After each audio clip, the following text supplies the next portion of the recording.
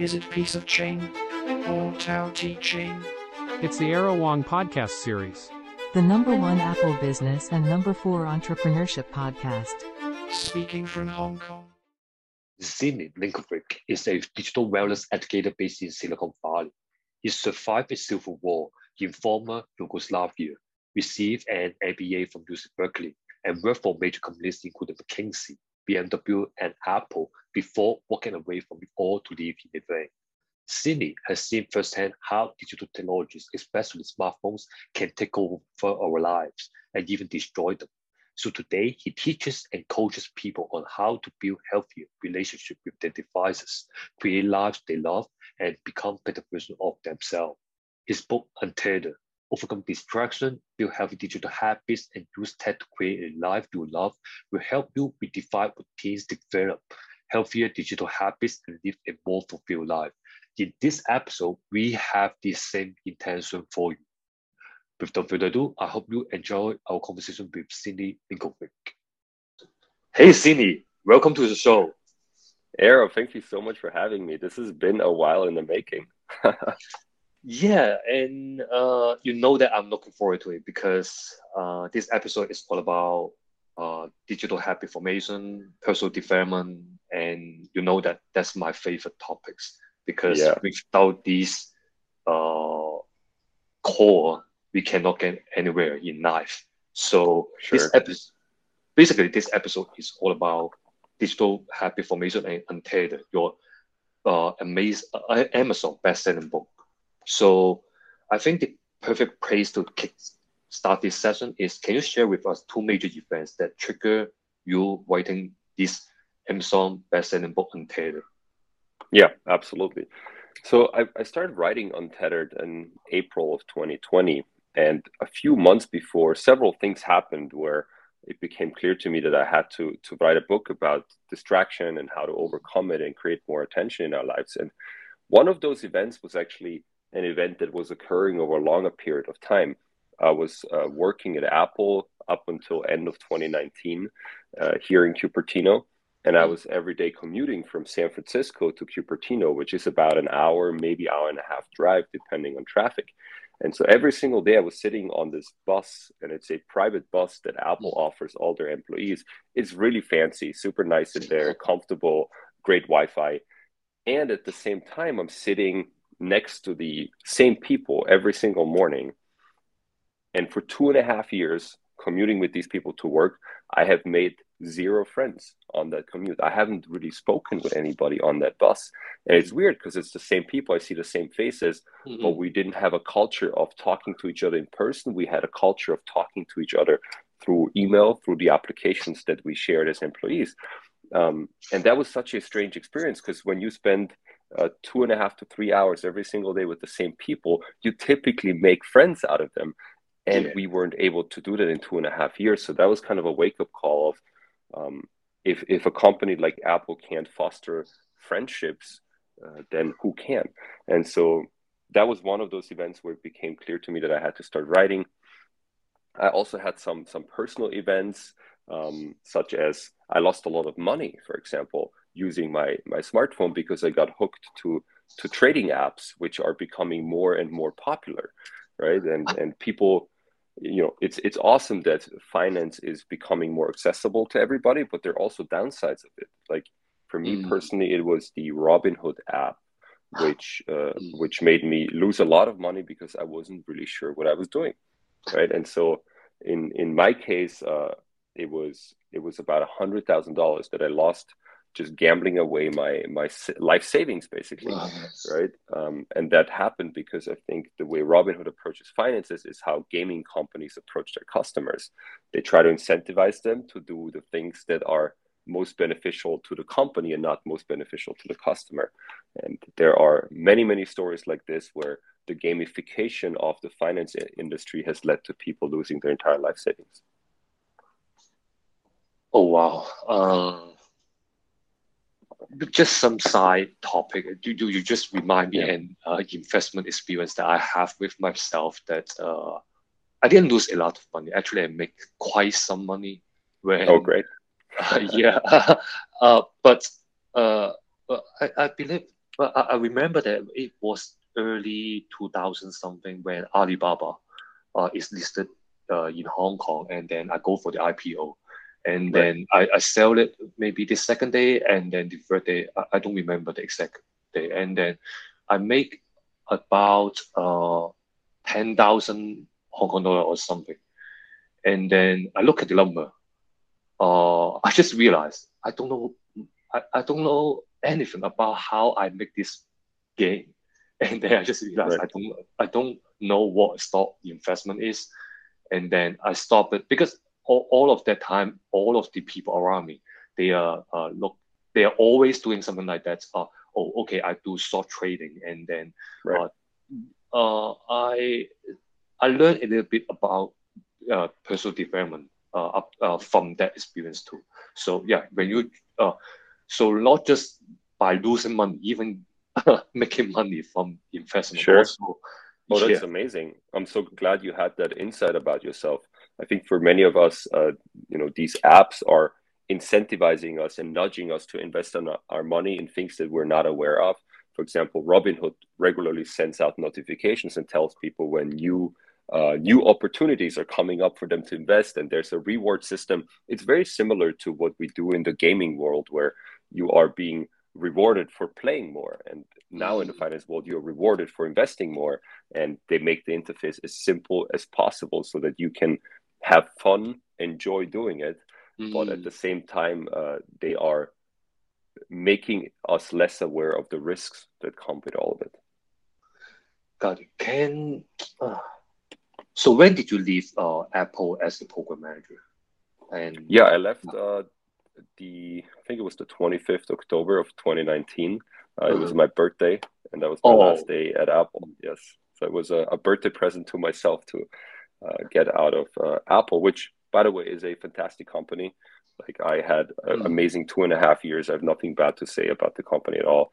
And I learned so much about how technology works and how mm, uh, big companies like that are introducing technology. And at the same time, became aware that for me to stare into my MacBook for 14 hours per day or to use my phone for that many hours is really challenging for my psyche and emotional well-being.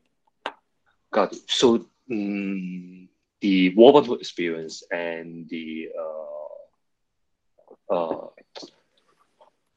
uh, and the sorry, somehow I just got stuck. And Yeah, yeah. The like uh, friendship experience on the bus and the I, losing of money, yeah, was mm, kind of a kicker to think about what else I should be doing in life.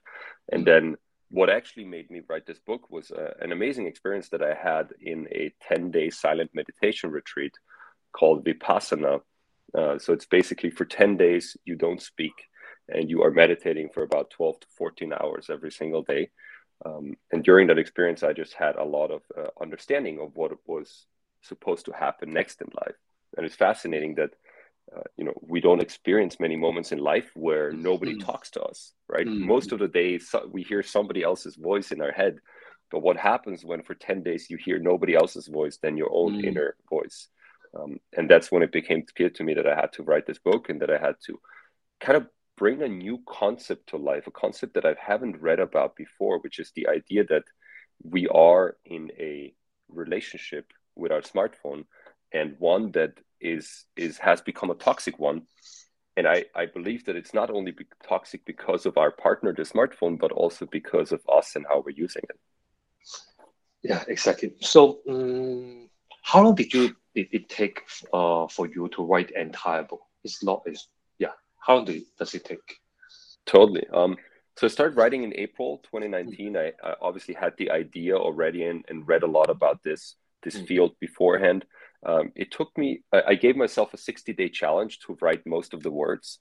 So Oh, after 60 days, I had written about 120,000 words that I distilled down to about 65, 70,000 words and then sent to my first editor. mm, And my editor came back with me with a lot of recommendations, what I should do differently and how he thought about the book. But the main recommendation that he gave me was to really structure the book around the smartphone instead mm, of more broadly around digital technologies. And so I started kind of rewriting the book in mm, September of 2020. 2020. So start writing April 2020, then September 2020, start writing the second version. And then it took me until a year later to actually publish the book, because it took me another 5 or 6 revisions to really, really hone through the ideas that I thought were most useful to people. And what was really important to me in this writing process was I didn't want to give people ideas that they can find in a Medium post or in a Facebook post or just by searching Google. I wanted to give people more than just simple tactics. It's about strategies to change daily behaviors with the most important partner in our lives, which is the smartphone that we carry around every single day. Is it your first big writing project in your life? Is it hard to experience the writing journey? Just the writing journey, no, writing journey past the publishing journey. Is it hard?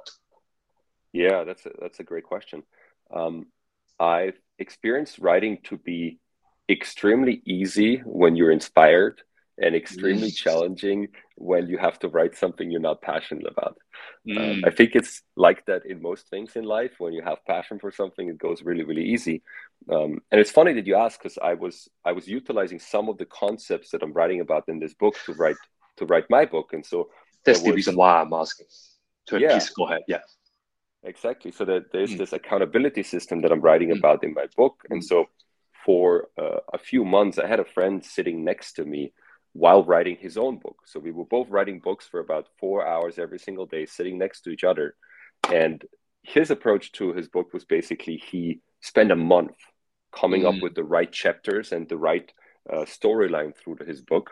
And my approach was I just wanted to write about topics that I cared about. And so I wrote a lot and he thought a lot. And my writing then later got shortened and deleted and kind of put together into the story that I wanted it to be.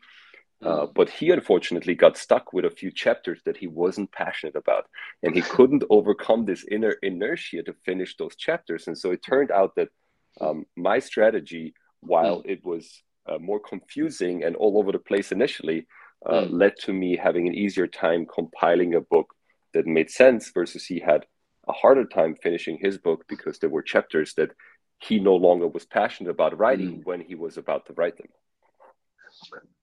Is there an example that you've used the mindset upgrade you mentioned in your books, that you actually use these kind of mindsets, deploy it to your writing process? Any other examples? I think that's the best example to illustrate the big picture to the listeners.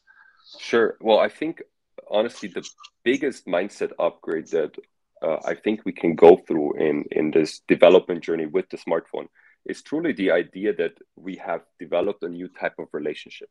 So in the past, we had romantic relationships, we had family, and we had friends, and then we had acquaintances. Those were kind of the 4 buckets that we are used to.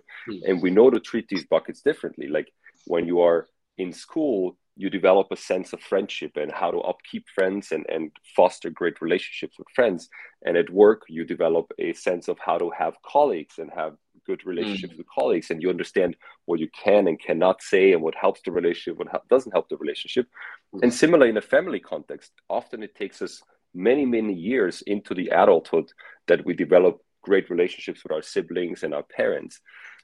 And again, the same thing with romantic relationships. The first try often doesn't work out, right? It takes us some time to get to a healthy romantic relationship. And it's similar with our smartphone, actually. Like we are now in a decade-long, plus minus a few years relationship with a smartphone, and we're only now starting to realize that it actually behaves like a relationship. For example, the 5 closest people to you are a good approximation of who you are.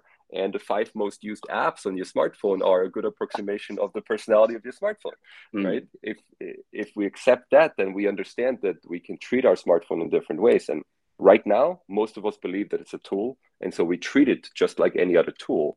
And when something that is more than a tool is being treated in that way, it gives toxicity back. And right now, we're receiving a lot of toxicity from our smartphones. The main reason why I'm saying that it's a relationship is that if we try to answer the really, really difficult questions by thinking about it as a relationship. For example, should you use your smartphone when you go to the bathroom? Well, would you bring your parent into the bathroom? Would you bring your romantic partner into the bathroom? You wouldn't, so why are you doing that to your smartphone? Or would you wake up your romantic partner at 3 a.m. in the morning to ask what the weather is going to be tomorrow? You wouldn't do that to them, so why are you waking up your smartphone while it is charging itself? So these difficult questions become a little bit easier to answer. Or should I bring my smartphone when I'm going to a restaurant that I already know the path to, that I already know that I'm meeting somebody there? Maybe not. Maybe we don't have to bring it anywhere. But unfortunately, when we look at numbers, 90% of Americans say that they feel anxious with the thought of leaving their phones at home. So 90% of us have this kind of codependent and slightly toxic relationship with our smartphones where we can't actually leave our house anymore without bringing it with us. Any guidelines that we can back on track to have a positive relationship with our smartphone? Yeah. Well, I think for me personally, the biggest change in my mind was I stopped trying. I stopped trying to like delete apps and to turn off notifications. I stopped trying to improve this distraction for myself. And I started trying to improve it for other people. And there's a reason that I'm saying I stopped trying doing it for myself, because when we look at statistics, it seems like we're pretty bad when it comes to taking care of ourselves. So for example, only about 8% of New Year's resolutions get achieved. So 1 in 12, 13 people is able to follow through with their New Year's resolutions.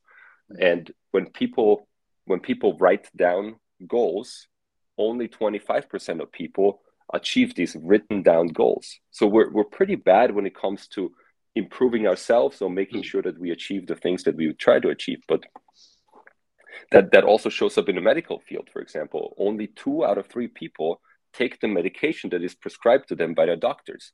So that is the most direct way we can improve our health, and still only 2 out of 3 people do it.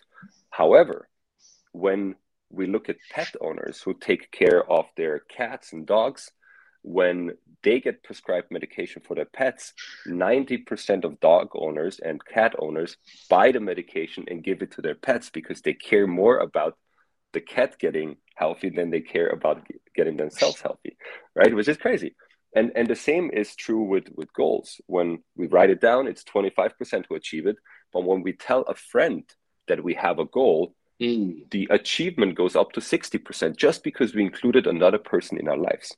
And so the biggest trick that I've found for myself is I try every day to help somebody become their future self instead of sticking in this loop of smartphone distraction. I help them become themselves. And while I do that, they help me become my future self, and we both create this win-win situation. And the best example was obviously writing books, where me and my friend were writing books next to each other, but there are also easier ways than just working together in person. For example, I'm a coach on a site called flow.club, and it's kind of a gym.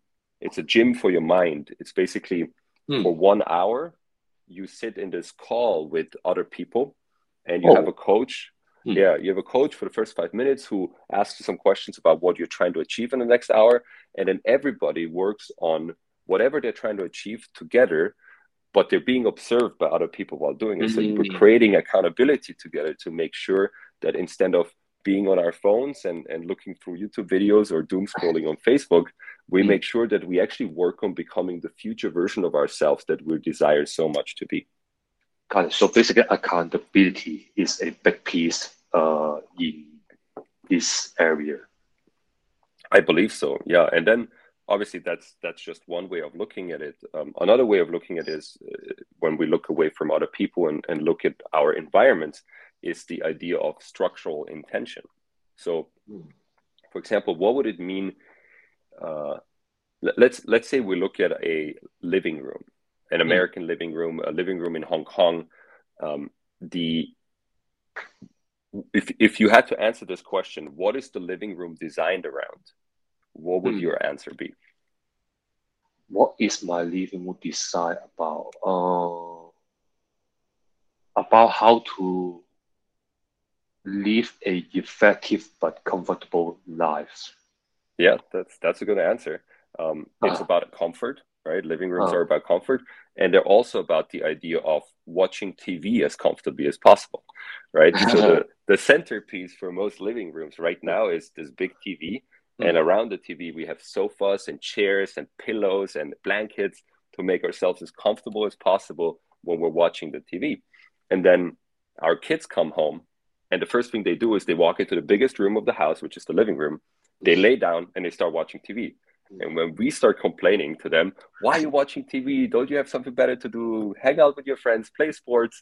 But we've designed the biggest room in our house to be mm, most supportive of the experience of watching TV comfortably, right? mm, And so, what would a living room look like that is structured with the intention of creating better relationships, better family relationships? What would it look like if it was structured around the idea of play? For example, one of my friends here in San Francisco has structured his living room around the idea of playful connection. So he wants to enable his friends and himself to connect with each other more deeply through play. mm, And the way his living room looks like is they're basically sofas and different sitting items like meditation pillows and so on, mm, structured in a circular fashion. mm, So everybody is facing each other while sitting in that circle. And in the middle of the space, there are a couple of boxes filled with toys, with gadgets like meditation mm, guns, or he has this like device that you put on your head to focus more. It's all different tools to play with as an adult. And what often happens when we have events at his place, people come, they grab an item, they sit down, they start playing. Somebody else joins them in the play or grabs an item themselves, and then they connect over that item and get to know each other better. And so he has been able to foster connections among people who don't know each other just by enabling them to play together in that living room. He doesn't have a TV in there to avoid that distraction, which also makes sense. But his structural intention for the biggest room was connection. And I find that very mm. beautiful of an idea. Similarly, the idea of structural intention could be applied to the bedroom, which we're actually doing a pretty good job in. The bedroom is designed around the idea of quality sleep, but often we then bring the TV inside, which is a screen that is just shining bright light into our eyes. So pretty much the opposite of sleep, right? And we've destroyed the intention of sleeping in our bedroom by bringing a TV in there. And similar in our workspace, when we have too many gadgets that are distracting in our workspace, we destroy the intention of focused engagement with our future self. Got it. Very interesting examples. A lot, all of these examples are written in the book or some are written in the book. Yeah. All of these examples are in the book. I have, Mm, you've seen it. I have 4 or 5 major mindset upgrades that we as humans have to go through to be in a healthy relationship with this very, very powerful other. And then mm, I have not 9 major toolboxes that are similar to what I described just now, that are actually helping us restructure our days, restructure our habits every single day, so that we can use the smartphones when we want it and give up on it when we don't need it. got it. Very great examples and very so many golden nuggets for us to unwrap because the principle sometimes it is so obvious, but with the actual environment that you like the example you just talked about, the living room example is perfect, and the bedroom, because we can actually visualize it, where an environment. It is not just an environment; it is an environment of the intention how to live your life. I think that's Mm-hmm. the big message. So Absolutely. I think to wrap up this session, other than buying the book and actually give it a read, what would you suggest the listeners to start to do for digital wellness to live a healthy life? Yeah, totally. Well, I mean, buying my book is a great first step, right? I definitely Mm, recommend that. And I think the beautiful part about the book is really the idea that I don't think that we necessarily have to reduce the time that we spend with our devices. mm, Most other books that you will read are all talking about how do you cut down the time that you spend with our devices, and we've unfortunately shown that over the past few years we're very incapable of doing that. We're actually rather adding an hour to our mm. media consumption every single year. I've analyzed the data over the last few years, and every year we're just adding an hour. Now we're pushing against sleep already. So it seems like all the advice that's out there so far has the intention of reducing time, but it's not really working. So if we can't reduce the time, what can we then actually do to have more quality time with our devices? And I think the most important part is to recognize that only about half of the time we spend with our devices is spent consciously. And that conscious time with our devices is already incredible. I love being on my smartphone when I'm doing something that I really, really desire to do. I know it gets me closer to becoming the future version of myself I want to be. And that time is flow. And we all desire flow. So if that's 3 or 4 hours a day, I'm so happy with that time. The problematic time, and the time that I think we should become more conscious of, is the time that we spend unconsciously just doom scrolling or watching the YouTube algorithms and giving into the recommendations. That's the kind of time that causes depression, sadness, that gets us away from who we want to be in life. That's the time we can focus on. And there are so many tricks and ways to start with that. But the major thing is bringing awareness to usage. There are apps that help with that. One of the apps that I like using is called Yap Reminders, and that's something the listeners could do right now. They could download this app. It's Yap, Y-A-P-P Reminders, and it allows you to set up notifications. So what Yap does to me is 10 times per day, it sends me a message, and it asks me, are you proud of what you're doing right now on your smartphone? It just brings my consciousness back to my smartphone usage. And other times it asks me, are you having true fun and joy with your smartphone usage right now? And so in those moments, my consciousness kicks back in and I'm like, oh, wait a second. No, I actually don't want to be doing what I'm doing right now. So I will stop. Or yes, I'm enjoying myself, and I bring consciousness to the process of enjoyment. And that's also amazing. Unfortunately, many of us get stuck in the algorithms, and then we hurt ourselves. We complain to ourselves. We tell ourselves we should be working on this startup. We should be working on our ideas. We should have a better relationship with our partner. But sometimes we're just having fun, and we should also recognize that these moments of fun are actually very good for us and enjoyable. Oh, really highly recommend everyone to buy your book, because I think the book is a great piece of content for you to not absorb knowledge, but reflect on your own behavior with the electronic devices around you. Because when you talk about how you see yourself, use the app, use the living room and bedroom, actually there are some behaviors that you do is different from mine. But when you're talking about it, it triggered me to think about myself and to analyze my environment, to analyze my behavior. So yeah, so the listener just buy the book, give it a read. Is there anything else that you want to share with the listeners? Yeah, totally. The audiobook is coming out just before Christmas. So for those who don't love reading, there is an alternative to that. A friend of mine is representing my voice in the book, and he has a wonderful voice to listen to. So that's amazing. And if somebody wants to hear about some of the tricks that I just talked about, I actually have a free PDF on my website they can download right now. It's a 20-page guide with my favorite strategies, and it's for free. So all you need to do is go on asksini.com. Instead of Ask Siri, it's Ask Sini. And that gives you the guide for free. And so you can start right away getting more focus and less distraction in your life. Amazing. So thank you so much, Sini. Thanks for being on the show. And I just love this topic. And I wish everyone, by just listening to this episode, already grab some wisdom, how to integrate into your personal life about habit formation. But just go buy the book or audio book, or in whatever format, or consume the free PDF first, because I've already given it a read before, and then it is great. I learned something new already. So thank you, Sini. Amazing. Thank you so much, Era. Really appreciate it.